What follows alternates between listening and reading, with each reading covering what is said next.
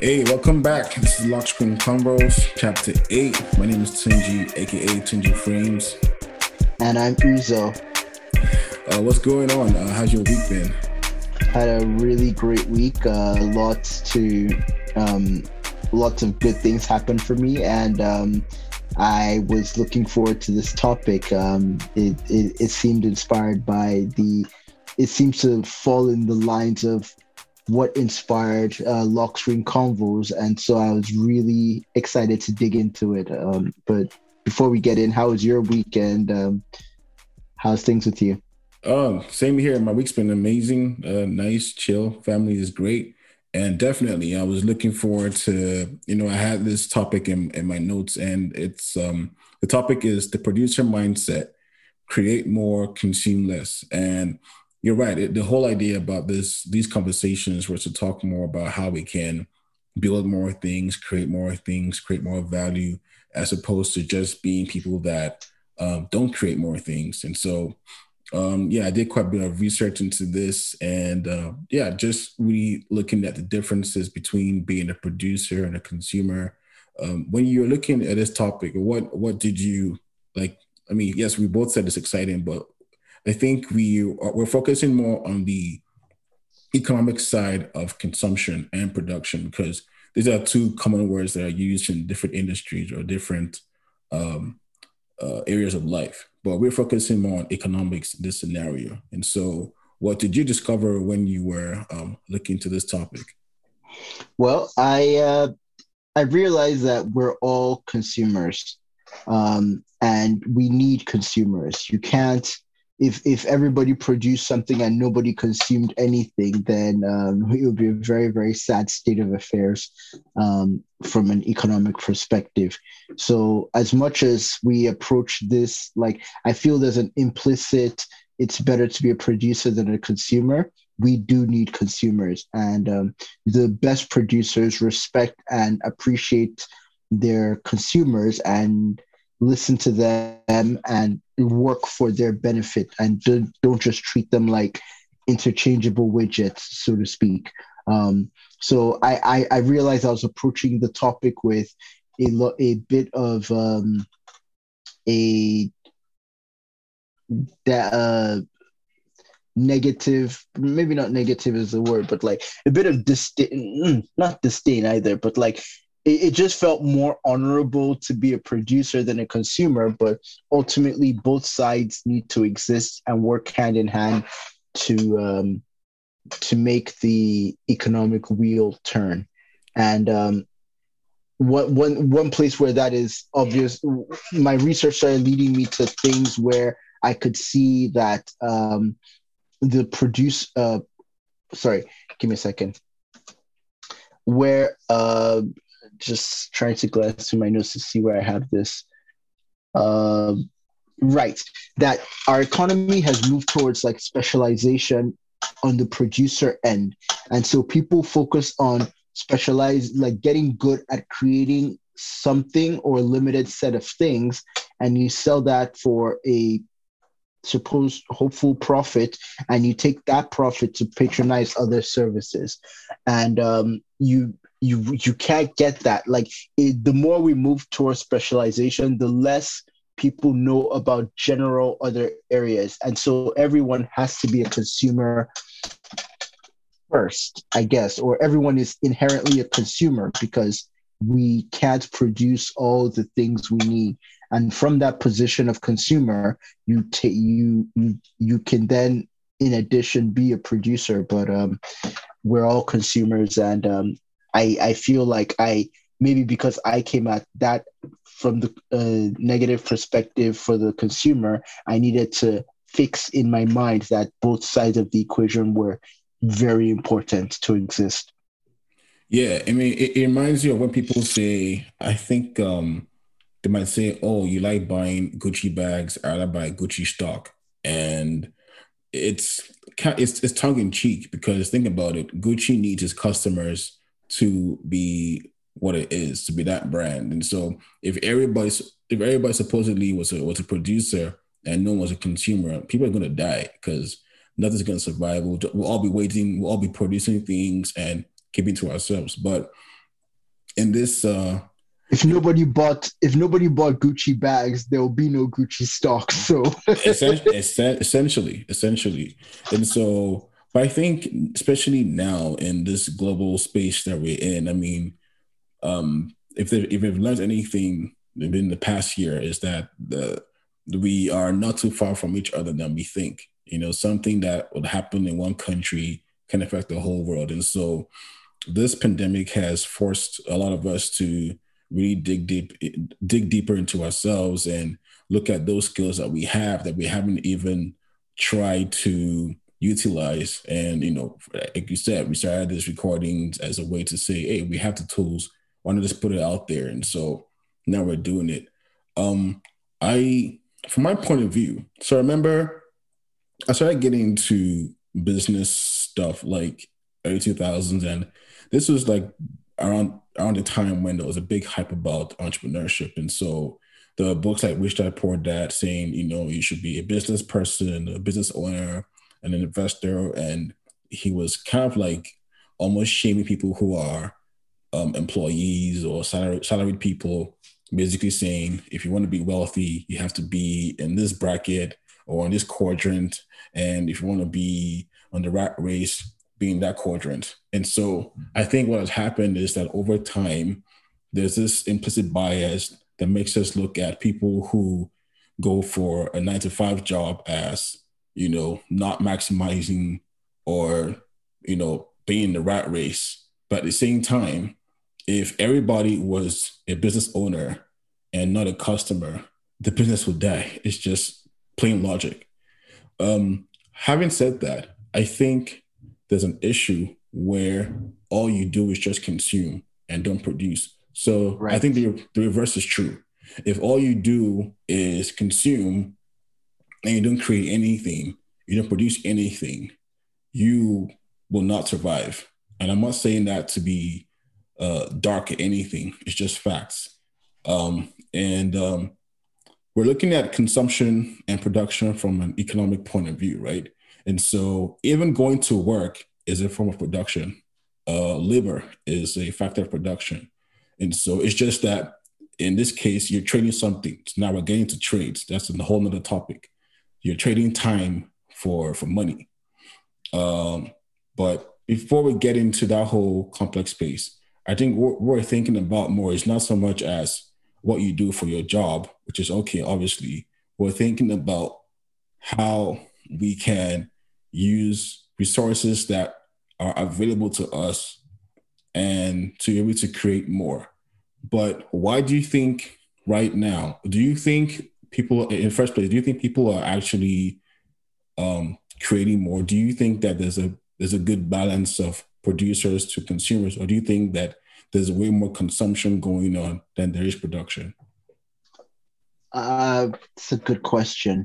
I think there's hmm,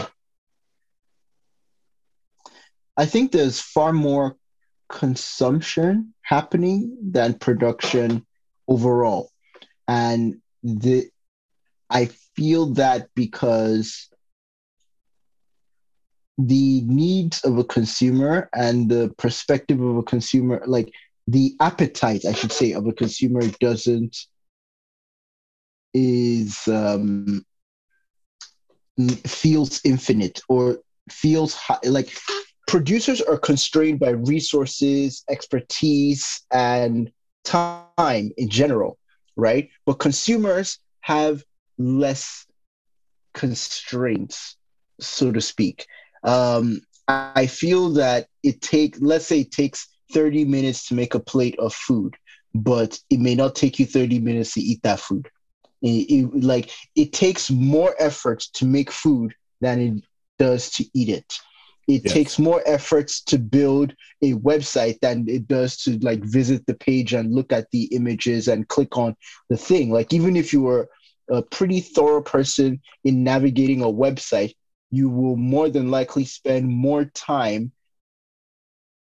You'll more than likely spend less time on that site than the people who created it, and that's just the natural order of things. So consumers consumers spend an insane amount of time going into and preparing their product. They think of the packaging, they think of the user experience, they think of like if something goes wrong, like you need a phone number to call. When this thing is on the shelf, how does it catch your eye? Um, what other products are on the shelf? What does this look like in comparison to the competition? How does this look like price wise? And all these other factors. So they've spent a lot of time thinking, and you're just pushing your cart down the aisle, and something catches your eye, and you make like a 2 minute, 5 minute decision, and that's about the extent. You look at it versus all the other labels, you look at the price, and you're like, oh, okay, I guess I'll try this. And that's it. What took you 5 minutes at the most to make a decision about was months and months, if not more, of the producers agonizing over every detail around that. And so I feel it is dramatically easier to be a consumer. And as of such, we consume more than we realize. And in fact, like these days, it's like today you want to have a meal, right? You pick whatever meal, whether you make it yourself or you order it. More often than not, you're going to put on a show on Netflix or something to watch. Now, Mhm. your consumption is layered. You're not just eating so that your body gets sustenance to have energy to continue your next action. You are consuming, but like at a level where it's like, it's not just enough for me to eat a meal or even eat a delicious meal. I want to be entertained while I'm eating this. And this So goes all you get to double portion. yes, like there's that consumption. You're also consuming like you're eating in a sheltered place. Like the like just think of like the early human being, and their eating was pure survival. They might be eating in places where they could be in danger. And like entertainment, what is that? Like, what are you even talking about? But now we've gotten to a point where it's not just enough to like it blows my mind when I hear stories of children who are like, I don't want that. I'm like, my chest, like growing up in Nigeria, like whatever they put in front of you, you better eat it and enjoy it. Exactly. So like when I hear kids have like preferences and stuff, this is like a new level of consumption. Yes, they're consumers as well, but they're like consumers with uh they're consuming it for different maybe not different reasons, but they're I don't want to say taste. um the nature of their consumption is different, and they need more. And so today you're watching stuff, you're listening to movies, you're in a good environment, it probably smells nice and it's clean and stuff like that. And this is the level of consumption. You're consuming multiple things at once, and they're all wrapped together in one package. When you go to a restaurant and you're eating this, like eating in this environment, being served, having all these catered to you, you're not just consuming nutrients, you're consuming an experience, you're consuming a production, a bunch of things at once. And if there's music, so you have like auditory stuff you're consuming. I feel like our consumptions have been layered deep now, that as we're taking things in, we don't even quite like there's some things that it's like breathing oxygen. You're consuming something, and we're consuming that at a rate where we don't even think about it. It's just like it's because we don't have to pay for oxygen. If we had Right. to, you know what I mean, you would be more aware of that consumption. But ultimately, we consume a ton, and we don't produce nearly as much as we consume. That would be my opinion. I'm inclined to agree. And this topic is amazing how, I mean, you can start and you think it's so layered because you start in one layer and already, in this short couple of minutes, I've already thought of certain things I didn't have in my notes. And what I thought about was, that this on social media, you see things like eat the rich, And on the surface, it sounds, people say, well, there are too many billionaires. It should not be ethical to be a billionaire. You must have been exploited to be a billionaire. But I feel like on the underlying premise, if we really go layers deeper, what they're really saying is you should be punished for producing. Now, bear in mind, production in itself has its controversies. There are environmental concerns, ethics, how you treat your workers. Agreed, not disputing that. But what do you define as rich? Because let's say you eat off all the billionaires, you're going to now face millionaires and say, well, they should be no millionaires anymore. You eat them off, then you focus on those who earn six figures. And so there really is no cap to this thing. What I'm trying to say here is, like you mentioned, it's much easier to consume than it is to produce. And what we see happening a lot of times is that um, I think as humans, we like to go for easier tasks. I mean, who wants to crack their head overnight thinking about how they can, it's much more enjoyable to watch Netflix than to think about creating this new invention to, you Or know, even creating your own movie. Like you would much rather exactly. watch. Yeah, yeah, I The agree with you. because making your own movies, it's not just making the movie. You have to edit it, you have to promote it, to get the actors, go on tours. I mean, it's a lot more work. But at the end of the day, if we look at people who are the true, who are quote unquote running the world, most of them are producers or they inherited wealth from a producer. That's just facts. I mean, I'm not talking about royalty right now, but even down to royalty, a lot of these royal families, if you look down the history, someone somewhere in the bloodline did something and inherited a whole bunch of wealth and titles and passed it down. And so I think the main thing that I wanted to hopefully get today is how we can become better producers, more effective producers, and maybe most importantly, have that producer mindset.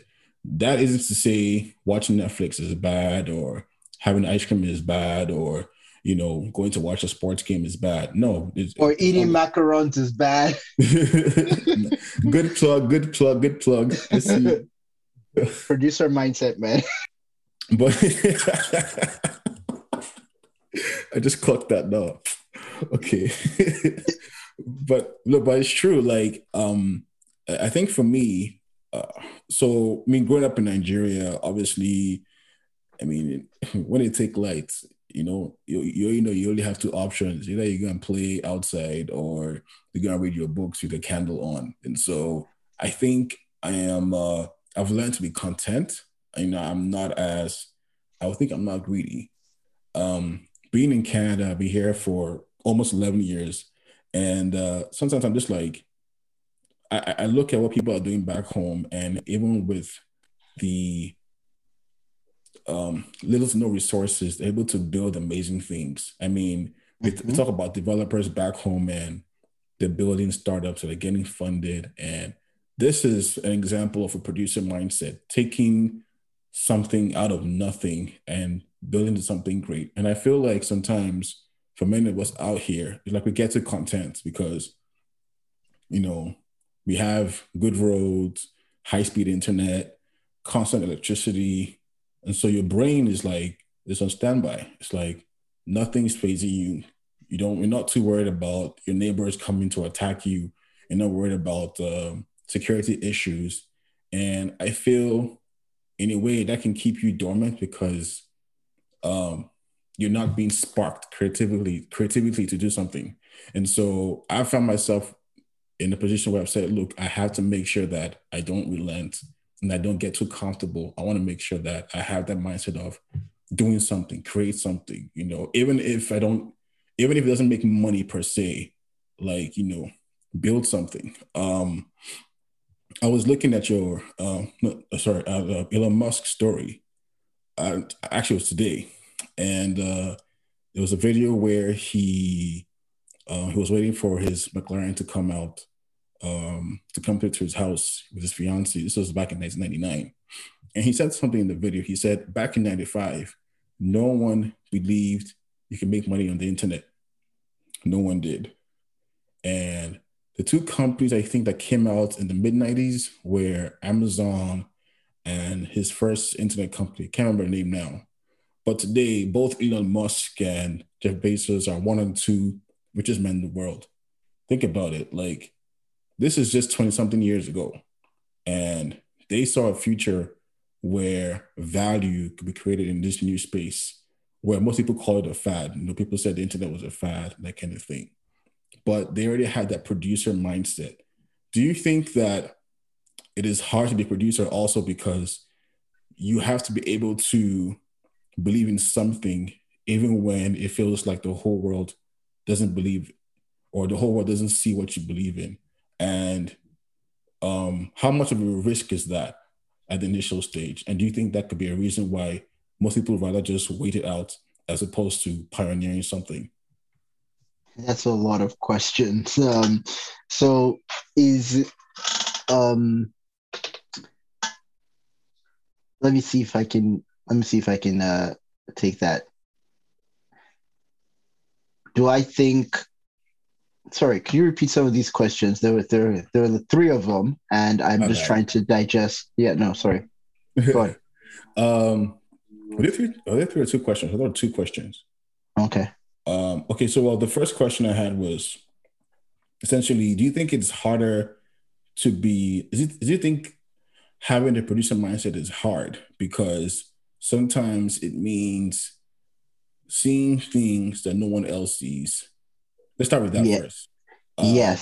Um, I think that is one of the big challenges of being a producer is that there's an intangible, like the vision doesn't like you're trying to see something that doesn't exist, and then you have right. to um I think I've hinted at this when we're talking about Elon Musk in a previous conversation, where I'm like, this man was selling electric cars before the supercharger network existed. Like Hmm. he had to like the cars would have been limited in their range and stuff, and he ended up having to build like a highway of charger systems. But before that, he was actually even selling them. Like the audacity of him to be like, "Yep, I'm gonna sell you a car that you can only fuel up at home." Versus any other car where you can drive anywhere in the country and go to a gas station. But then not only did he have that vision, he started building out the infrastructure to extend that dream for people or that vision for people. And so there were things about the future where it's like, I want to make an electric car. It's like, how do you even charge it outside? Well, you can put a charger in your house. How do you charge it outside of your house? Like, or do you have to return home every 30 minutes or every 45, every whatever? He had to see a future where there's charging stations all over that now there's apps you open up and you can find the nearest charging station. He had to like envision that future and sell people on that vision and dream, and like he's consistently trying to do that with like people going to live on Mars. And like I'm in my head, I'm like, this man is so far away from that vision, like I don't even know if this is possible in our lifetime. And then I won't be surprised 2025 it's like, yep, there's a hotel on Mars, like I'll be like, wow, he actually did it. That's the level of foresight into the future or far-sightedness you need to be an entrepreneur. You have to envision things that don't exist and then see problems and still be able to convince others to either come and work with you or come and consume this thing despite what isn't clear yet. Yeah. I mean, now we're getting to things like being charismatic.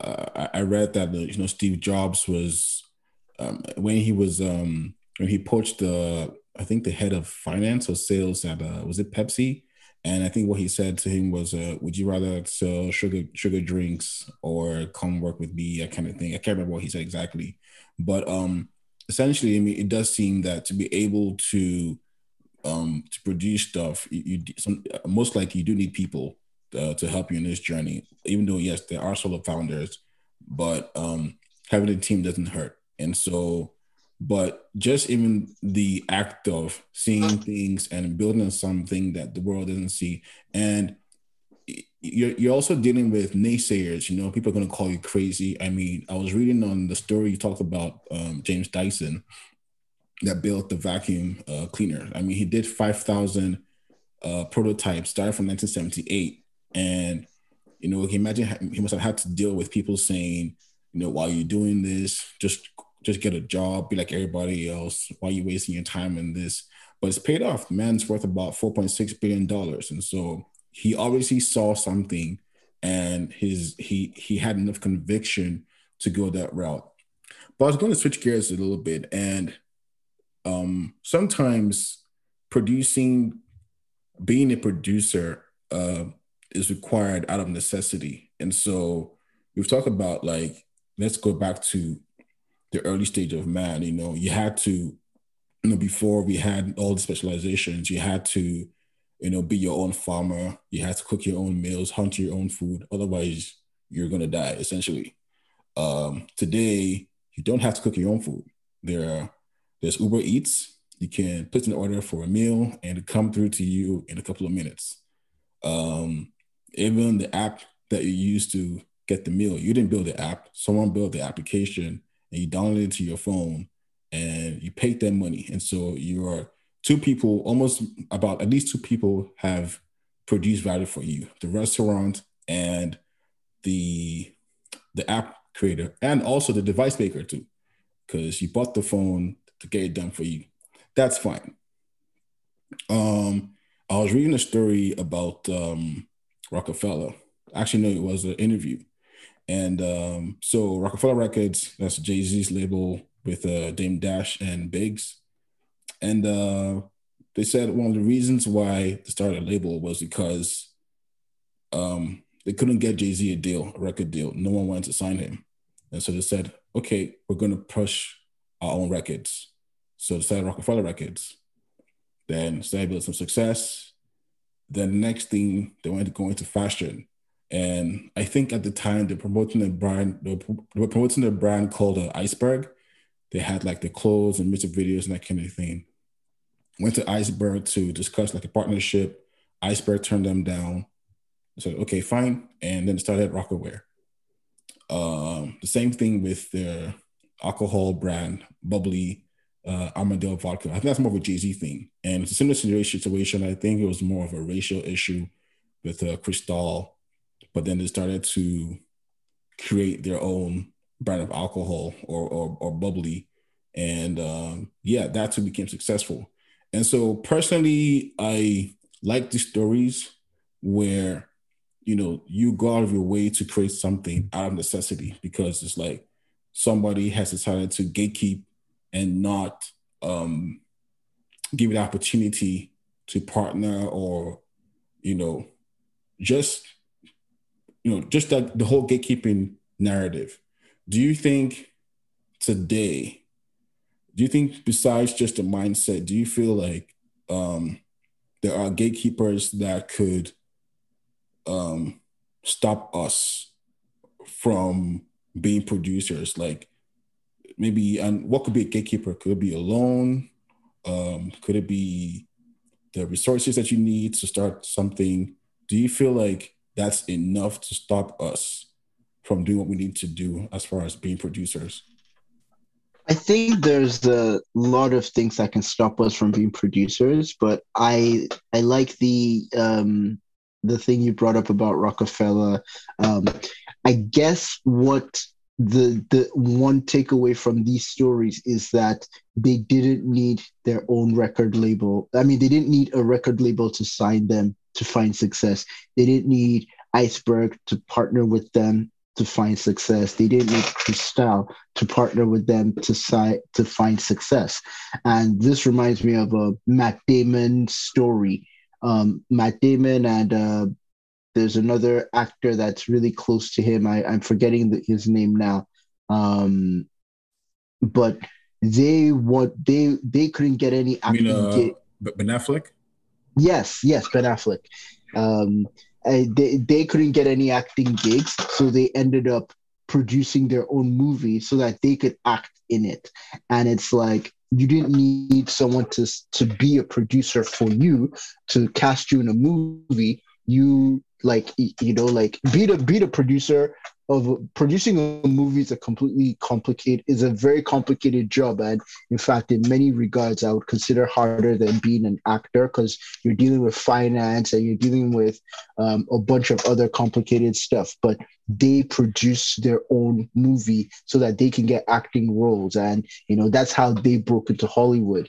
And I can think of a couple of other situations. James Dyson himself, he took his designs for a vacuum cleaner to other vacuum cleaner manufacturers, and they didn't buy it. So he ended up creating his own vacuum cleaner company. And you mentioned one about sports cars. I think it was either Ferrari or Yeah, Lamborghini. Lamborghini created his own car brand after yeah, being teased by because Ferrari. exactly, he came with some modifications to a car, and they laughed him out of the room, and he ended up going to build his own sports car company. And it's crazy that, like, so I don't know that. So I guess you can call them gatekeepers, but I don't know if they're like like if those are effective. Like, I don't know if that's the right word to call them, because these people just only emphasize the let's call them hindrances or obstacles, rather, because like clearly they didn't stop these people. They didn't, like, it's not like once the gate is like, once this person closes this door, this thing is completely impossible. If nobody signs you, you can never produce a record. That's not what is happening here. Right. So maybe we're looking for a different word, but yes, it is possible. Like, there's a numerous amount of things that could discourage one from being a producer. That being said, it is possible. Like, it does seem possible to be a producer regardless of seemingly insurmountable um, obstacles. I think being able to create these brands, these companies, these products, in spite of everything that you have to go through, it's like the ultimate middle finger. You know what I mean? It's like it's just that thing of you just knowing that you can't stop me regardless of what you try to do. I'm going to do it regardless. I mean, I love these kinds of stories. Um, I was going to get into a little something else, which is obviously still on producing. And I feel that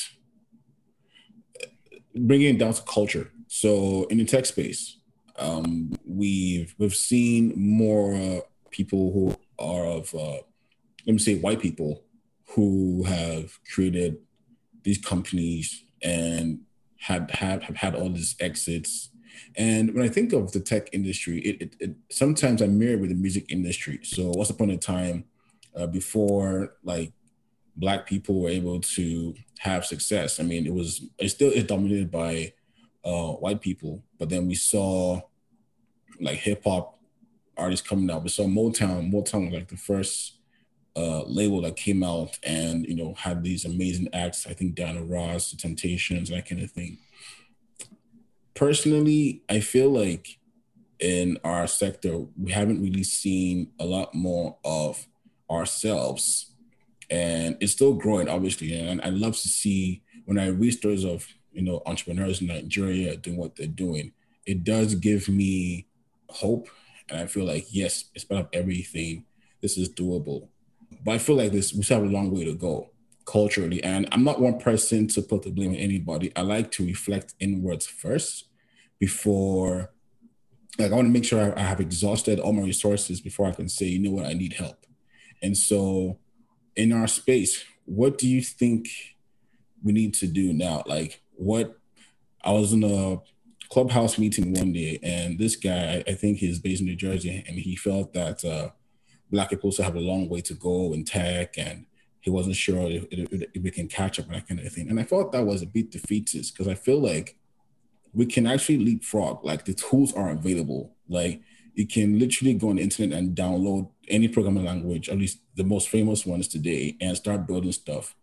But in your opinion, what do you think needs to be done to see I don't know if you think about these things because I do sometimes. Like, what do you think needs to be done in our space to see more of us producing? Because I want to see our apps out there. I want to see us own the infrastructure. Like, instead of giving our money to AWS, you had a link in there talking about somebody saying that it might be easy to create his own AWS cloud infrastructure, or was it the opposite? Anyway, what do you think needs to be done to see us creating more value in this space? I think hmm, creating value is a challenging proposition. And like you said, what we talked about earlier, there's a lot of uh, obstacles or seeming gatekeepers that are keeping us out. But the examples we've talked about, and like with Elon Musk and a bunch of other people, it turns out that those gates were not enough to keep people out. And sometimes people face challenges where it might feel easier to say it's like these people are in a better position to do so because they're not worried about where their next meal is coming from or this or that. But I also don't want to completely believe that because there's many situations where the person is not sure about their next step. I mean, I think in our early conversations, I talked about Elon Musk launching rockets and like basically going bankrupt or like being one step away from bankruptcy and Yeah. still persisting. You know, like sure he's worth these many billions or has these many assets, but like honestly, the man has put time and time again his assets and stuff on the line to support the vision he believes in. He'll just keep doubling down and doubling down, like um, as if failure is not enough, or as if like gates don't exist, so to speak. You know what I mean? And Sorry to cut you, and it seems like he has a habit for going after really hard projects that no one else wants to get into. like it doesn't like his decision process does not make sense to me. I don't know how he anyone can look to that level, that many repeated failures, and just keep plowing on like as if life doesn't exist. Like I would be like, okay, let me fail till 20 million and then let that 20 million just be generating some interest. If I fail and I'm down to the 20 million, oh well, like let me just have a comfortable life and quietly lick my wounds. But this man will go down to his last kobo and be like, yep, let's do it, and like put everything to the line. And I think that is a producer mindset where you these people are just seemingly insane and will just push through whatever boundaries I want to continue doing. And there's something that's not in my notes, but I looked up just before sometime today. I believe the artist's name is Takashi Murakami. And I got to know of him through my girlfriend. And I was doing a little reading about his background.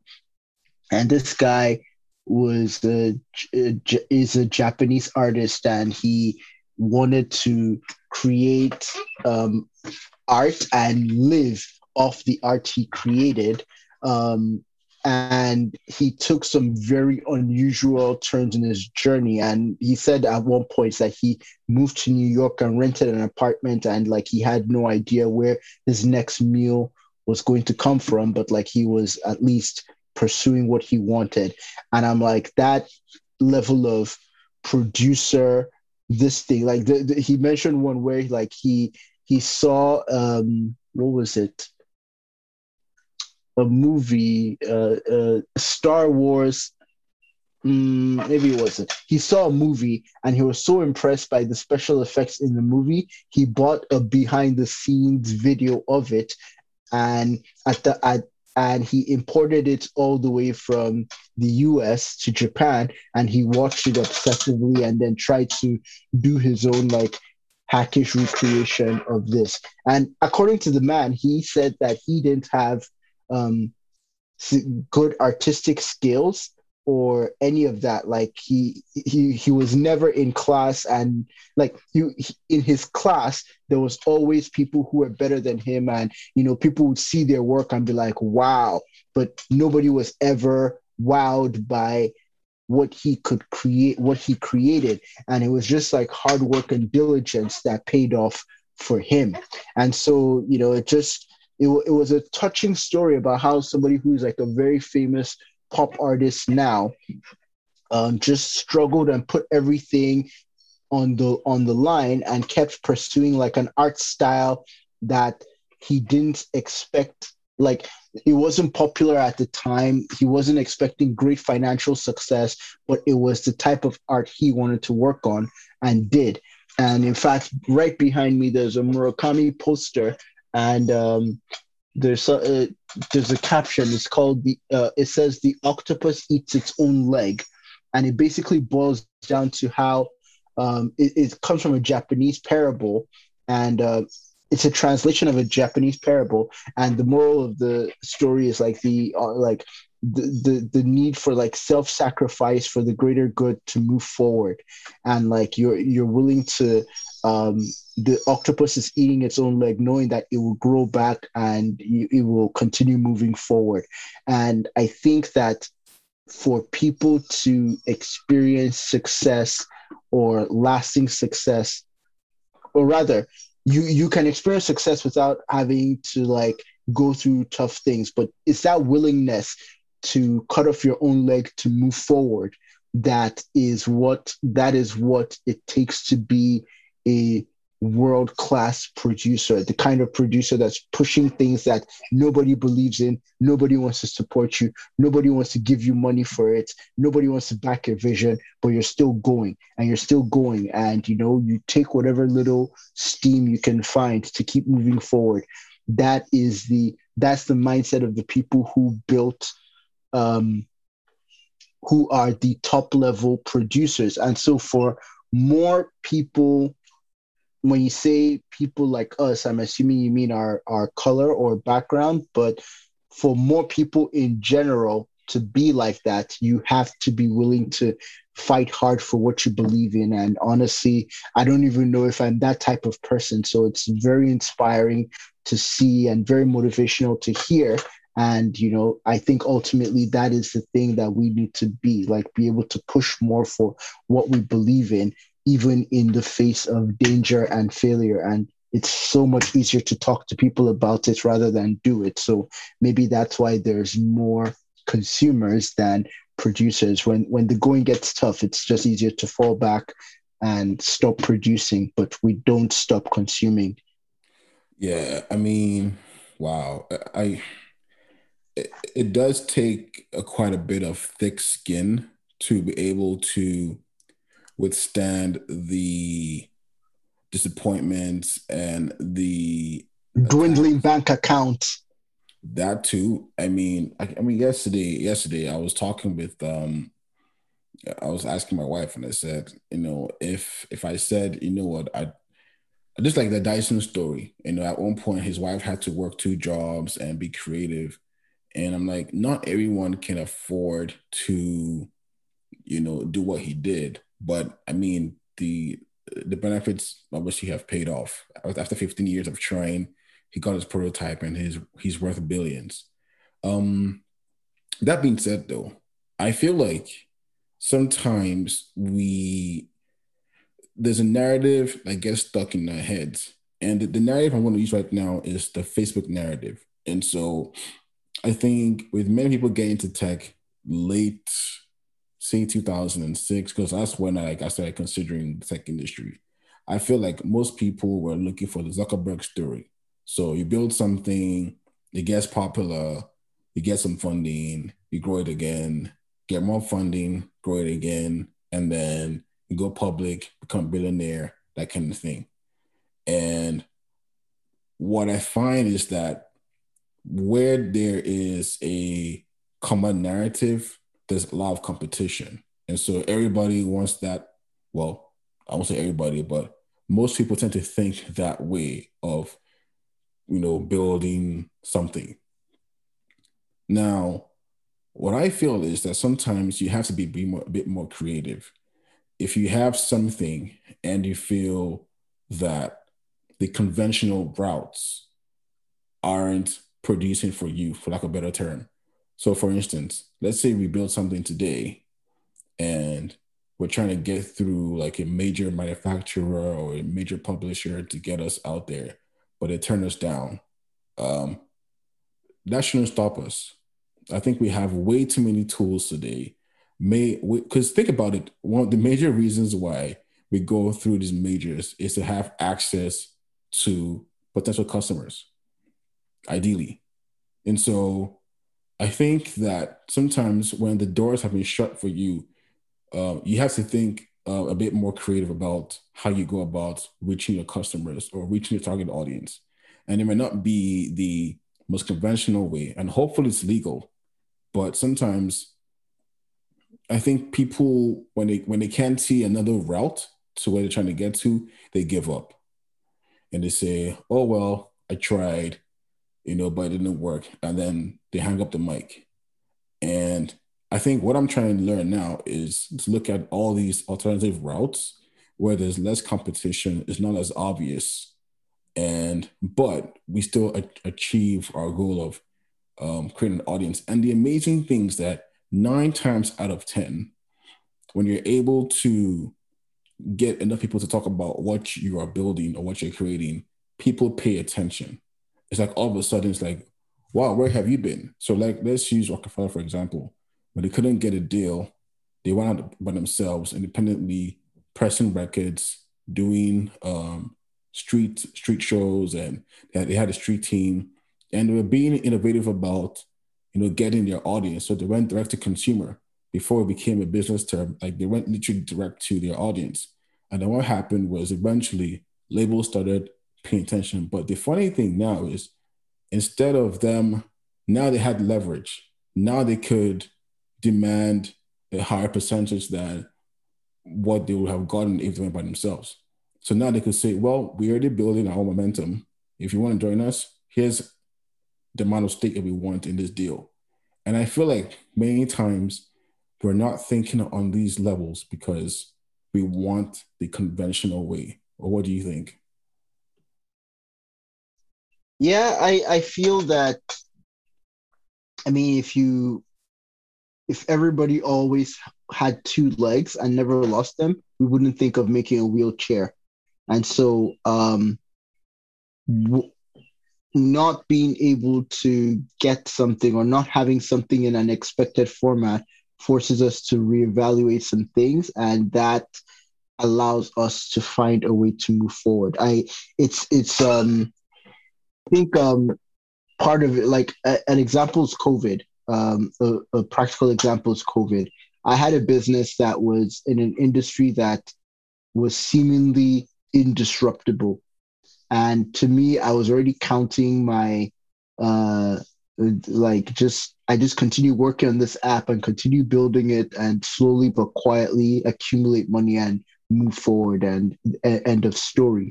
And it took COVID to help me, or force my perspective to change about the world and Right. stuff. And I guess what I'm trying to say here is that if that hadn't happened, I wouldn't be exploring trying new businesses. I wouldn't be, or at least exploring the current businesses I'm exploring, or trying the current things I'm trying.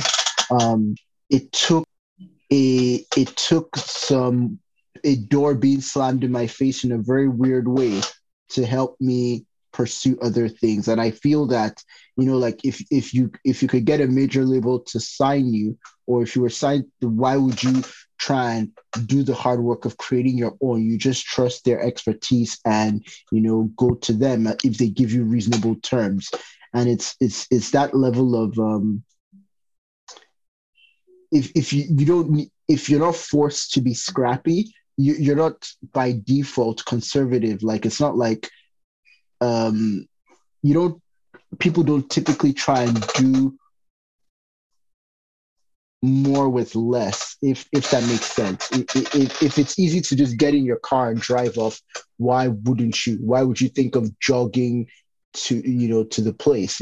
Or maybe some people think of it, it just doesn't work that way for me. And so it takes being moved out of your comfort zone.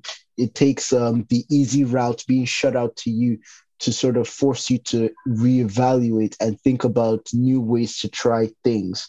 And it kind of explains why when a company is at the top, they tend to just sit there and not really change or evolve until something drastic happens. And, like Blockbuster is just sitting there doing their thing. We're the biggest movie rental company in United States. Like, what do you want?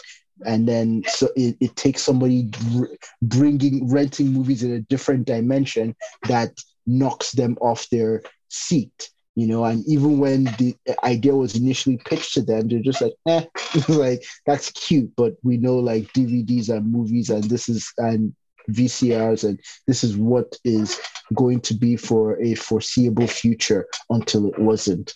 And so I think the people there didn't feel the need to change until some drastic things happen. And I feel like human beings are the same way. If everything has been stable and continues being stable, we just tend to continue enjoying it at that level until we're forced to change. So, Yeah. And, yeah, and, and I feel like complacency. I mean, you mentioned Blockbuster. I mean, they were on top of the food chain in terms of video rentals, and they had the market on lock until a startup called Netflix had this idea about I mean, they first of all revolutionized the DVD rental space by making mail in your DVDs instead of like coming back physically to the store. And then next thing they went into media streaming. I feel like sometimes you're right. It does take like a slap in the face before you recognize um, that something needs to change. And what I'm trying, and that's why I think, one of the reasons why I'm so big on skills is that it at least gives me that extra, what's the term? It's like that bulletproof I need to ensure that even if something doesn't work in this section, I can always pivot, I can always change. You know what I mean? And I feel like sometimes we get really comfortable. It's like once something is going nice and sitting nicely, we just want it to be that way forever. But the chances are of course. it's probably not going to be that way. Something's going to come through, some new startup, some new kids going to find a new way of doing something faster and cheaper than you, and all of a sudden you're worried. I was reading this. I have this book called "The 50 Inventions That Shaped the Modern Economy" by wow, what's his name? Tim Harford. He's a British guy, and he talks about machines a lot. And he said, like in this era, we talk about robots, and when you hear automation, robots, AI, most people look at it negatively as, oh, this thing's going to take my job. But that has always been a discussion for centuries. So as far back as I can't remember the name of this machine, but they have always, whenever a new innovation was created, the first fear was the lack of jobs, that this thing was going to replace them. But what tends to happen, ironically, is that it creates new jobs because somebody has to man these machines. And so I feel like sometimes we let our fears or whatever initial reactions we have stop us from reassessing ourselves and looking at how we can utilize these tools or these new innovations and make ourselves more prosperous. And I think for me, and that's why I tell people that I try to embrace these things. If I see something scary, I'm like, okay, this is going to be definitely something I need to watch out for. But then I ask myself, how can I position myself to ensure that I'm not displaced? Because that's the last thing anybody wants. And I've experienced that before, where I felt like my skills were not up to standard with where I needed to go. And so I had the choice to either I stay mediocre or I rework on my skills, look at the market, see where it's going, and I guess, make an educated guess about these things. Before we wrap up, I wanted to talk about some of the drawbacks to being a producer. So we do know that obviously there's great benefits of producing things and creating things, and but sometimes we know that uh, it's yes we've discussed about we talked about the hurdles that one might have to face to get there. But then when you do get there, so let's say you've achieved what you wanted to achieve. You have a business, you're in position, or whatever you're doing economically to sustain yourself, and then maybe say after a couple of years, you have people turning back against you. So let's look at the DHA story, which is quite trendy in the tech space. Um, he was one person that was revolutionary, still is in the web development space, creating Ruby and Rails. And then recently, the company where he's at, Basecamp, a couple of employees, I think a third of them left the company due to new policies that were created in the company, basically saying you cannot discuss politics in the office. Do you think that these are the things that come with the territory? So when you become that figure that is revolutionary with new ideas, new ways of doing things, is there also that risk of becoming the villain someday after becoming a hero? And if that's the case, how do you think we should navigate that space? Um, you, I mean, you could always become a villain. Like that is not your choice. I mean, you could do all the good you want, and people can choose to see you as a bad person. That's true. So you can't you can try to influence people's public perception of you, but ultimately you don't have the final say in their determination. And sometimes that what they label you could be very, very painful compared to how you really feel or the truth of the matter. So I guess that comes whether you're a producer or not. So it's I don't I you're more than likely going to be linked as a villain if you're a successful producer.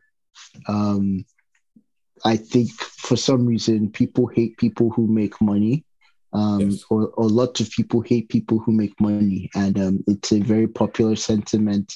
And it seems like no matter how much of it you give away, or no matter how much you do this, it's just they just people just don't like you, and it's something you have to live with, or you know, I don't know.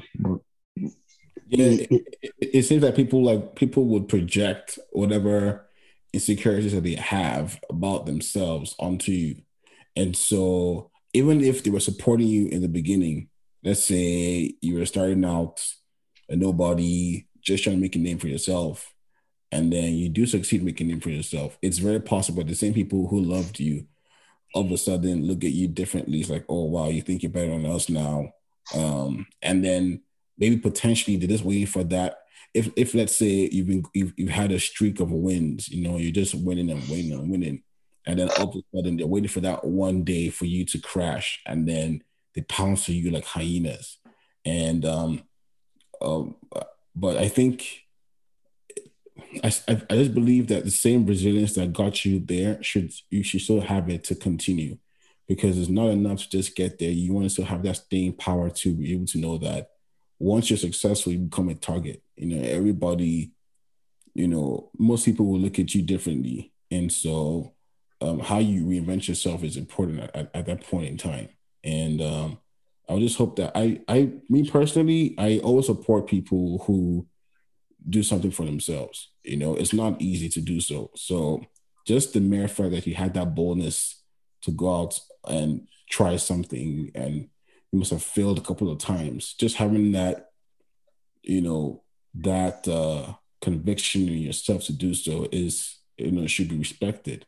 And if you're the kind of person that's just hoping that somebody would fail, I mean, I think that's more of a personal issue, and you probably need to just reflect more of yourself and think about your own life and what you feel needs to change. Yeah, I don't think worrying about like what people are going to think is super healthy or productive for a producer. Um, I think there was a quote. I was trying to find this because when you started this line of the conversation, it just really struck me. But um, it's from oh yes. Wait, actually, it's from Michael Scott, a character in a show called The Office, and he was saying something like I can't remember what was happening, but he said, "I guess this must be how." He named someone I can't remember who it was, but like let's say Rothman. It's like I guess this was how Rothman must have felt. He just started off creating cigarettes so that people can have a good time, and now you're like the world's worst villain, you know. And and it struck me, and it's like, yo, dude is on point. You know what I mean? It's like everything is bad these days. You use sugar and make stuff, you're a bad person. You sell cigarettes, you're a bad person. You make alcohol, but like the person who started making alcohol probably just like made something that people enjoyed, and it's like he just continued making it and scaled up his operations. And it's like now you're a bad person who's like destroying humanity and doesn't care about X, Y, and Z. And it's like, bro, I just like I used to make beer. I love making it, and I think like I hope people would enjoy it responsibly. Like you know what I mean? Like Yeah. you in the same way like you make an app and then you're like you study usability patterns and you want to make it easy to use and stuff like that, and you want notifications so people don't like people are aware of changes in the app, they don't have to dig through it, and then next thing you're getting accused of making addictive patterns, and it's like whoa. Like I was just trying to let you know when people's birthdays are coming up, or like enjoy a social interaction through digital means. Now I'm like, oh, I'm digitally You're the addicting people. you're the bad guy.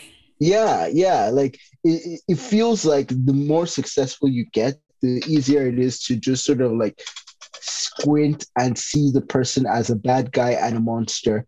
And ultimately, like that is something that if you're going to be a producer, you have to be comfortable with the idea that people might see you as a bad guy sooner or later.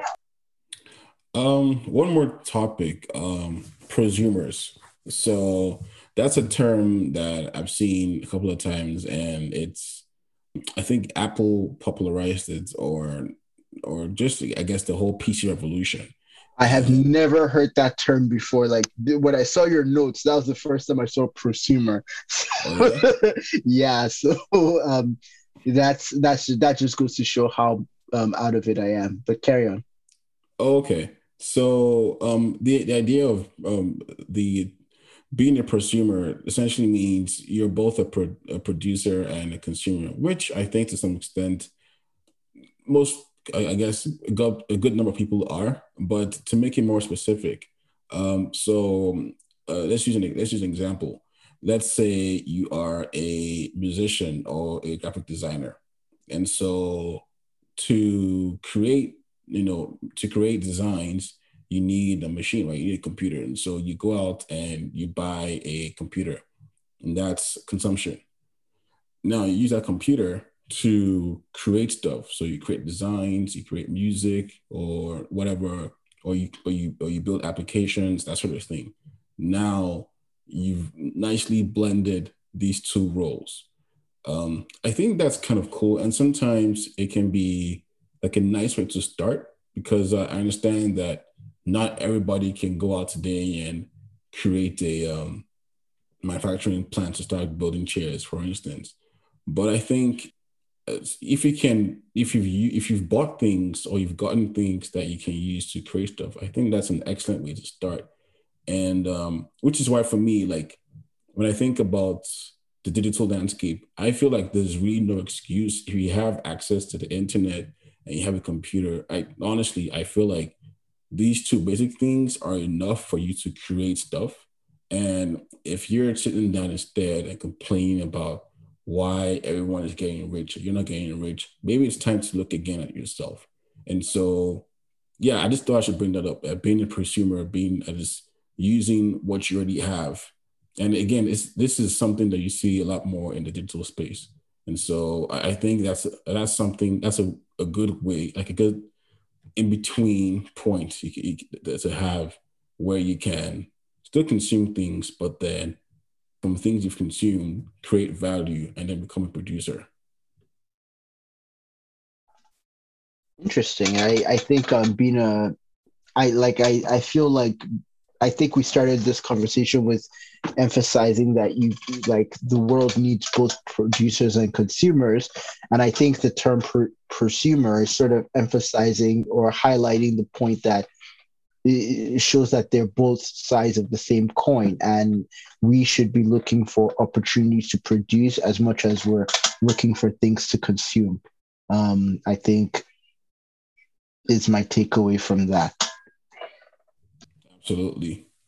Yeah. So I think my takeaway from this discussion is to keep that mindset going on. And even when the money making aspect hasn't crystallized, 'cause I think sometimes that's something that we pay attention to a bit too much. We ask ourselves, how is this thing going to generate money? I feel still create something that shouldn't stop you from doing what you need to do. And so, yeah, I definitely want to go and continue that mindset of being creative and being looking at things that I can produce, and hopefully it gets enough people talking and it makes someone's life easier, it makes someone's life better. And yeah, just gonna keep doing that. How about you? Definitely, I need to. I feel like there's a bunch of instances where the producers didn't quite know the economic value of what they were going to make or the outcome, but they pursued the production anyways. And I need to take that. Um, I need to keep that mindset when I'm working on things or doing different things. That it doesn't quite. Well, not that it's completely irrelevant, but that I shouldn't be so immediately focused on figuring out where money is going to come in from something, and just enjoy the the exciting ride of being a producer, and you'll be surprised where it takes you and what you will turn out. Absolutely.